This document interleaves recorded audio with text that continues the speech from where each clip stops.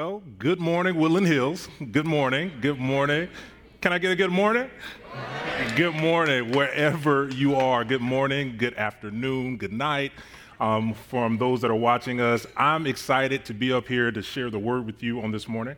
And it's just good to see everyone in the building. It's just good to see you. So first, I want to say thank you to the good doctor, Reverend Dr. Gregory Void, for giving me this opportunity to share with you.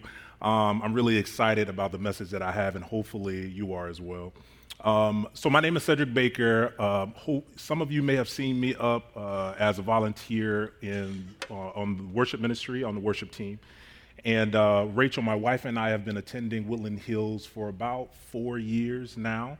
And over this last year, we had a little boy. A pandemic baby. And he's 10 months old now, and I will tell you, I have just been so excited about being a father. It's just been really, really good. And at times tiring, because he's 10 months old, and so he's running everywhere, so I'm excited about that. I am from the South, and I'm a product. All right, we have some people from the South in here. I'm a product from the South, and so if you're familiar with the South and church, you understand that things may get a little loud in church. We may start to hear a little amen. It's a joyous occasion, and so because that is what I grew up with, I want to encourage you, and please also online, I want to encourage you, if something is resonating with you, please shout out an amen. Amen? Can I get an amen? Hey, that's what I'm talking about. That's great. That's great to hear.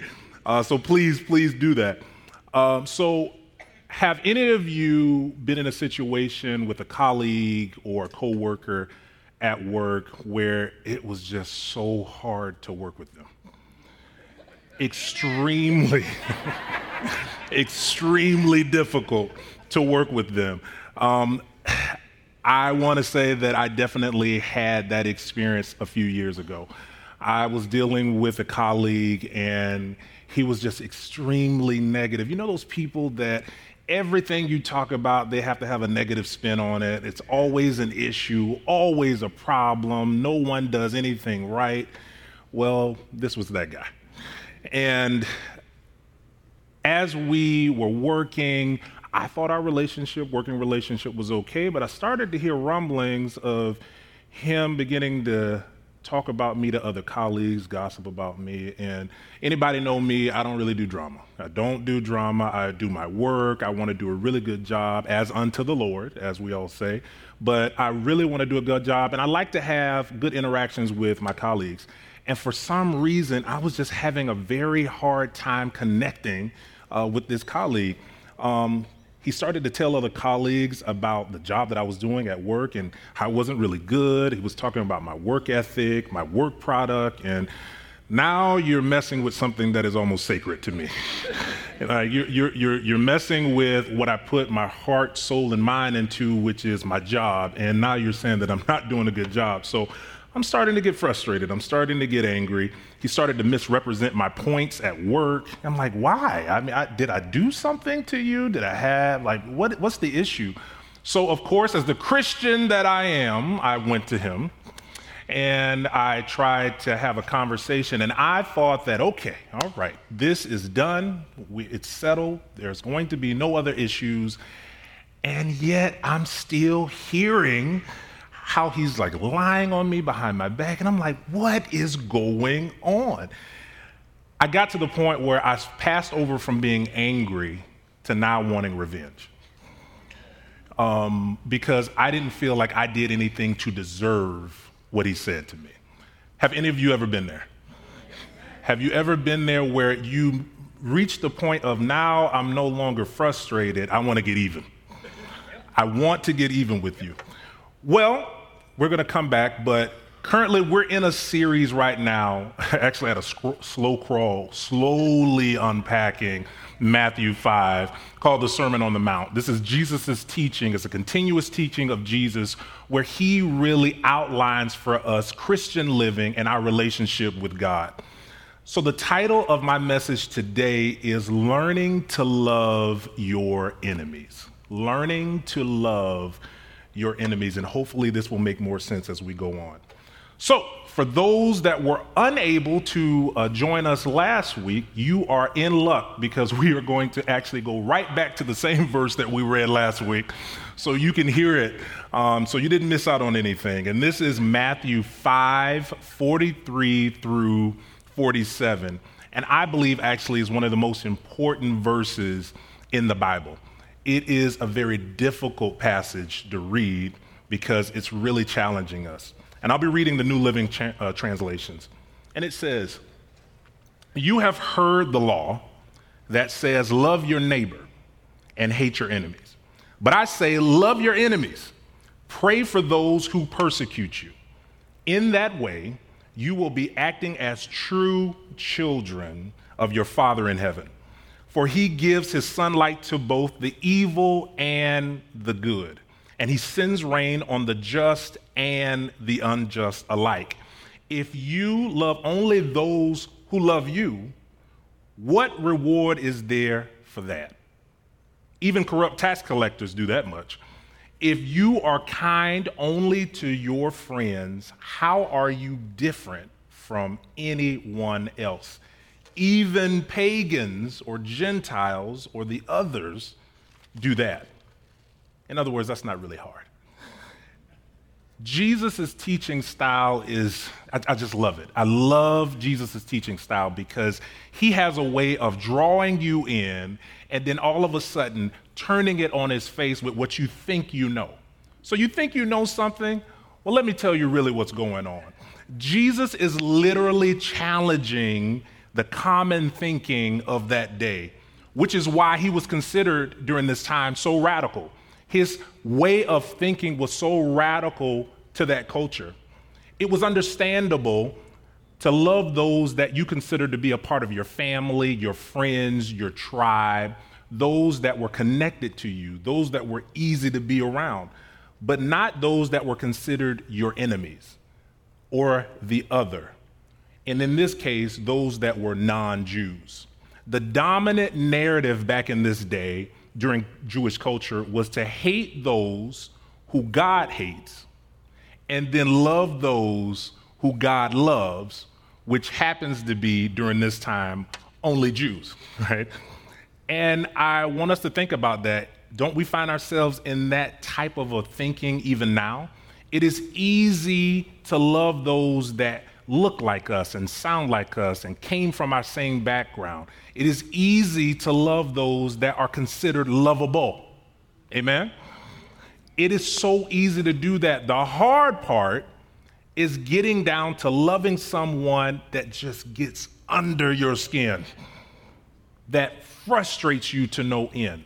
That is what Jesus is pushing. I also like in this verse that Jesus highlights that you don't get any extra points for only loving those that support you, that there is no sacrifice or there is no difficulty. There's no difficulty in that. So one of the things that I want to point out is the challenge for us as we are really living our lives is moving over from a very self-centered focus of how you've hurt me, what you've done to me, and actually thinking about the other person, which is actually very hard and extremely hard to do. N.T. Wright, who is an English New Testament scholar, says this, and I actually really like his teachings and his writings. He says, "The rule of love, I say again, is not an optional extra. It is the very essence of what we Christians are about. If you are a believer, if you are a part of the body of Christ, then our role is to love. Our role is to love those that are in our family, those that are a part of our friends, but it also means those that we consider the other, or in some cases, our enemies. What God requires is learning to love others when it is hard to do. This passage tells us to love those people who want you to suffer in some kind of way. This passage tells us to love those who want to embarrass you in front of others. It tells us to love those who have hurt you or wronged you or wronged one of your friends or family members. It tells us to love those that disagree with your opinions, your thoughts, your perspective. It tells us to love those who just aren't fun to be around. It tells us that we still have an obligation to love. The reason that this is so hard is because it actually pulls on how our culture is. Our culture pulls us in a certain direction to think about ourselves. It is very self-serving. So the reason I've had issues or problems or concerns with living this scripture out is because I'm thinking about what you did to me, what you did to my family, what you did to my friends, and they did not deserve that. I'm not thinking about you. I'm not thinking about you as a person. I'm not thinking about you as a human. I'm thinking about the pain, the embarrassment, the hurt that you caused me. And that's why it's extremely hard to do. I can admit that once I said, yes, I am going to live this out. I'm going to walk this scripture out. I am going to really set out to love this person, be nice to this person, do well, be a blessing to this person. And right when I decided to move in that direction, my ego got in the way. My pride got in the way. I didn't want to be seen as someone that was considered stupid. Why are you letting this person walk all over you? Why are you allowing this person to do this to you, and yet you still have the audacity to go and say hello to them? Is that a thing? That's not a thing. Yes, it is a thing. It is definitely a thing. When we learn to love our enemies, it highlights that we are connected to God and a part of his kingdom. This act is an expression of him. But to me, it's even more than that. The act of loving your enemies helps transform you into the image of God. I consider it character development. I believe that God uses the process of learning to love our enemies as the way to actually change our hearts. Without God's love, we are innately selfish. We are innately self-centered, self-serving.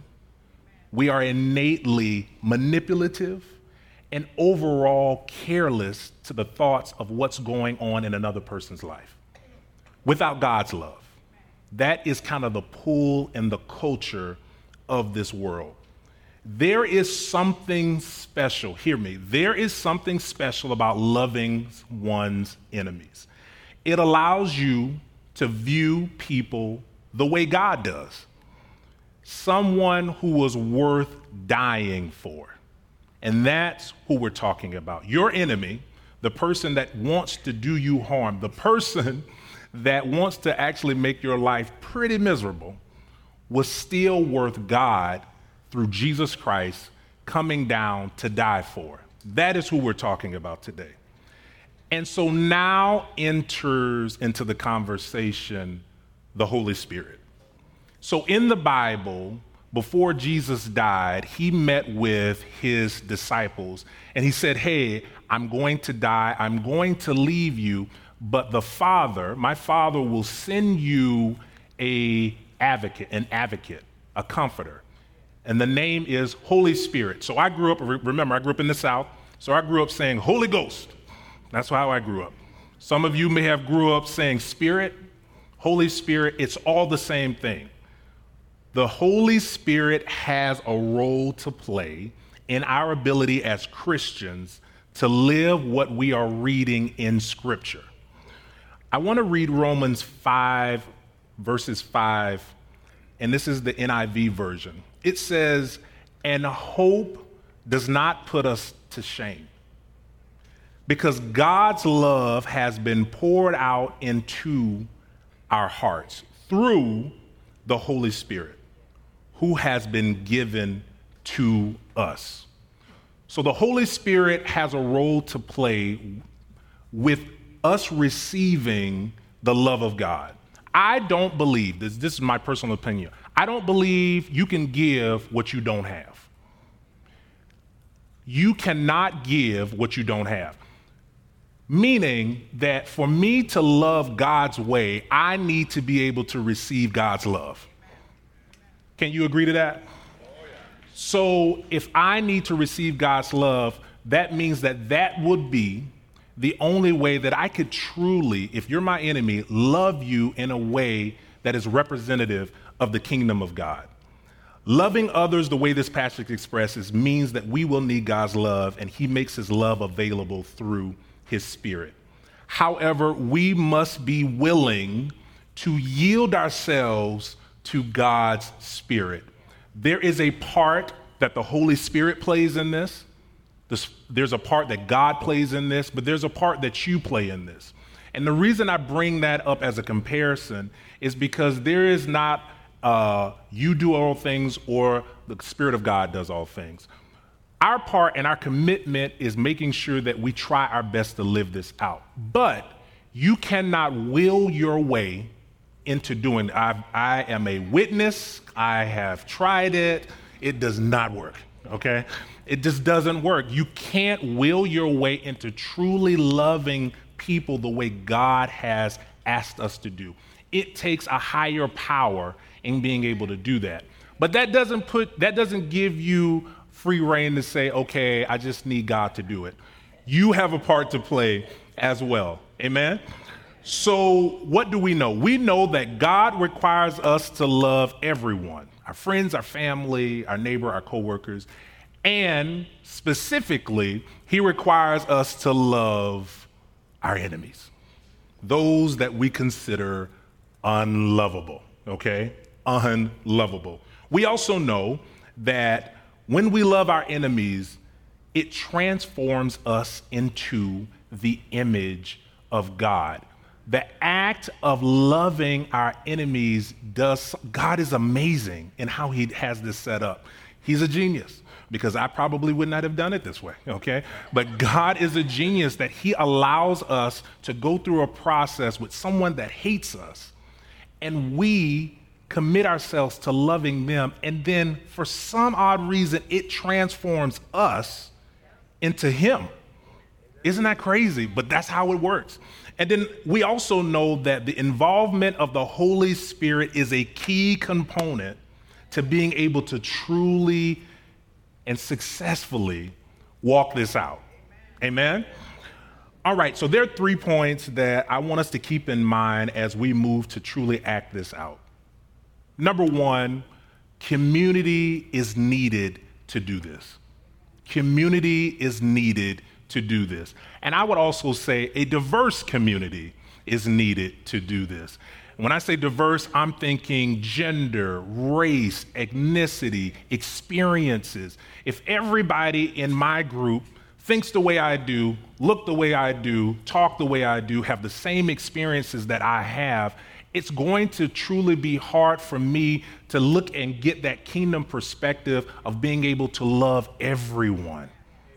Sometimes we have issues because we just don't have perspectives in line.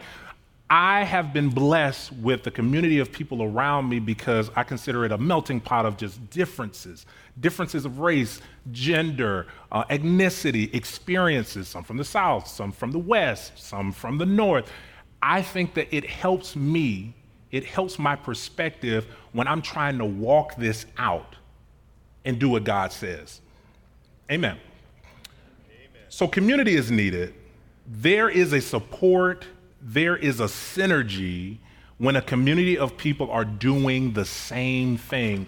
When you have a group of people that have committed themselves to truly walking this passage out and saying, no matter what, we are committed to holding each other accountable, supporting each other when we fall, to truly doing our best to love those that hate us. That's huge, and it's extremely, extremely powerful. Number 2, this will come at a cost. This will come at a cost. It will cost you either resources, it will cost maybe your time, it will cost you being uncomfortable at times, maybe there's embarrassment. The reason I bring this up is because I don't want us to be surprised when you get an onslaught of just really being uncomfortable in doing this, because it will happen. The picture I have when I'm thinking about this is someone actually trying to swim upstream, or someone trying to swim against a current. It is extremely hard. But if you know that going in, as the Bible says, count the cost, it's easier for you to understand what you're up against. We have become so accustomed in our culture of giving up when things get too hard. That's just kind of how it is. It gets too difficult. Hey, there's another way to deal with it. I'm here to say that there really isn't another way on this. God's requirement is for us to love everyone, including our enemies. And you all, it's extremely hard, but it is still doable. We can get there. We can do it. No matter what, there is a cost one way or the other. The flip side of this is if you don't do it God's way, you end up being in a situation where you feel like you're indebted, or the person, your enemy, is defining who you are. Your mood, I don't want to talk to you right now. I don't want to deal with that person right now. I used to get around, that coworker that I talked about earlier. I don't want to talk. All of a sudden, I'm in a very serious, mood. And I wasn't acting like that earlier on. The person was beginning to define who I was, and that is not God's best for our life. Amen? God wants us to be free. And a way for us to be free is being able to love those even when it's difficult to do. So no matter what, there's a cost. You also don't want to be defined by your motivational force of seeking revenge. It is ungodly and ruthless. When you are at a point where you've pretty much had enough and you just want to get even, your mind is just going and going on what you can do and how you can make that person look bad. And again, that is not God's best. Just knowing that it will cost. And then lastly, number 3, praying for your enemies, I believe, is the starting point. There is an old saying for achieving difficult goals, and hopefully some of you may know it. How do you eat an elephant? One bite at a time. I'm not advocating for eating elephant, okay? But the saying is true. How do you eat an elephant? One bite at a time. What it's really saying is it is a process. There will be a journey. It's a process. Starting praying for those that you consider your enemies. Maybe you have an enemies list. I'm not going to raise my hand and say that. But maybe you have an enemies list. Why don't you start there? Maybe it's a mental checklist of those that you consider your enemies. Let's start there. Maybe some of you say, hey, I don't have enemies. That's not me. I don't have. Why don't you start with just dealing with difficult people, right? People that you just really don't like really being around. We can commit to praying for them, praying for their livelihood, praying for their children, praying for their families. Prayer allows God to get involved into your situation, but also prayer changes your heart about the person.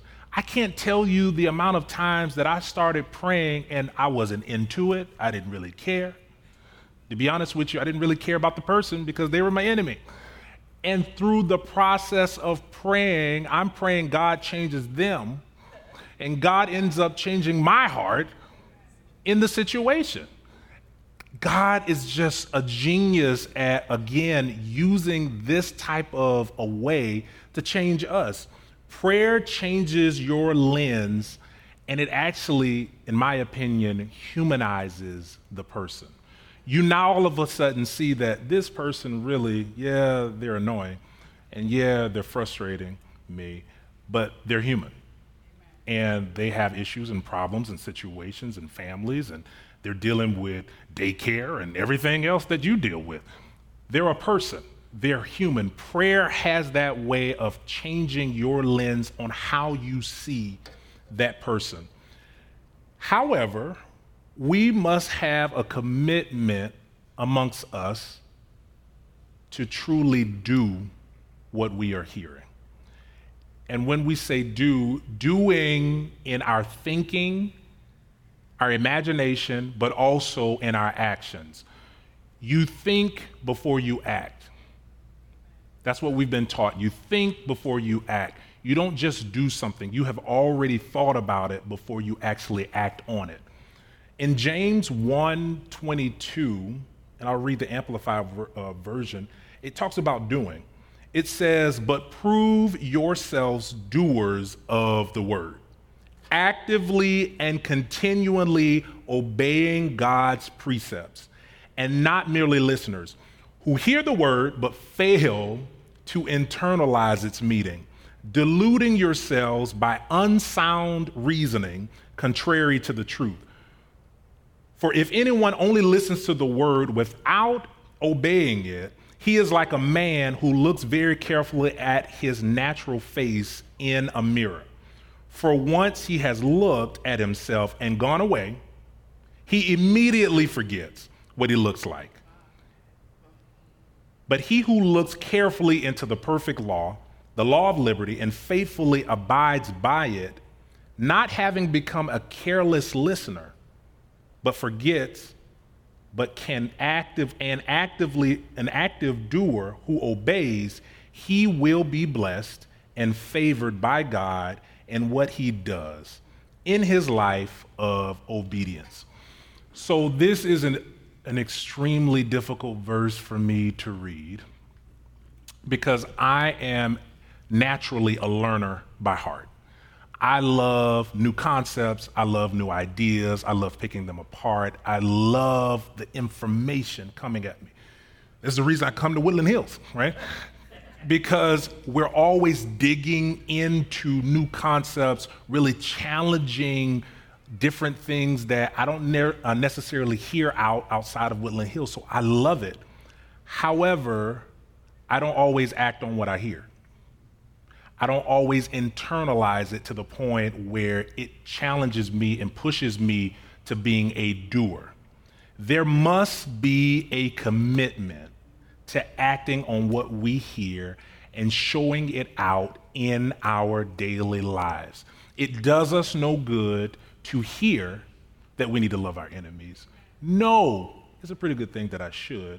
But yet when I'm challenged to do it, I say it's too hard and I back away.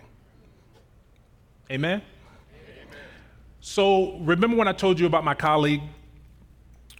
Well, as hard as it was, you all, it was extremely hard. It was extremely hard. I started to pray for him. And in the beginning, my heart wasn't in it at all.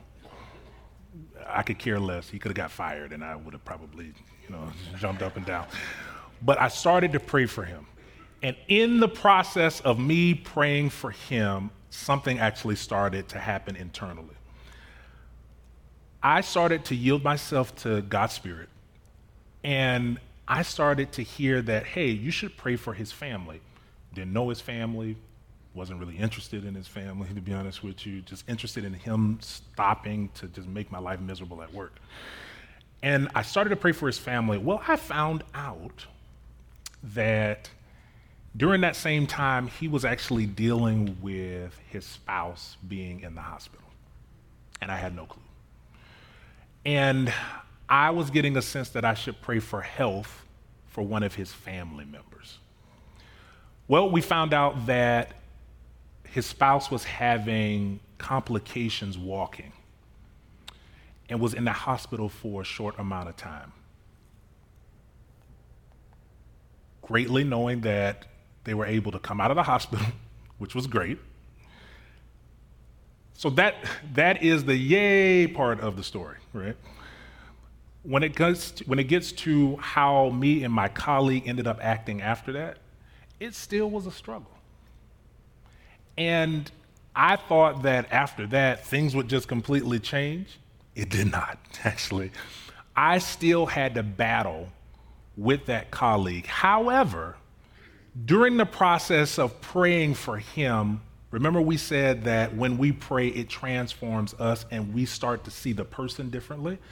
I started to see a person that truly needed grace and help. And I did not see that earlier on. I just saw a person that was intent on making my life miserable at work. And so I'm grateful that I got involved and I allowed the Holy Spirit to get involved in the situation to be a blessing to his spouse, but also to him. But yet it's still a process and it's a journey. You may not have helped to deal with a colleague or a coworker, but rather you're dealing with a situation with a spouse that you're having issues with. You're dealing with a child where you just cannot come in agreement with. You're having an issue with a boss that is just riding you to no end. Maybe that's your issue. Maybe you're having a problem with a jealous ex that you just can't seem to get around or get away from. Or just maybe you're dealing with a person that you consider other. No matter where you fit in this, the power in this message, the power is in our submission to God in loving that person and expressing the kingdom of God. The concept of having power under rather than having power over. It will be difficult, hands down. We know that going in. But if we commit to praying and loving others, even when it is difficult, and inviting the Holy Spirit in, being a part of that situation, I truly believe, church, that we will be able to learn to love our enemies and express the kingdom of God. Amen. Amen.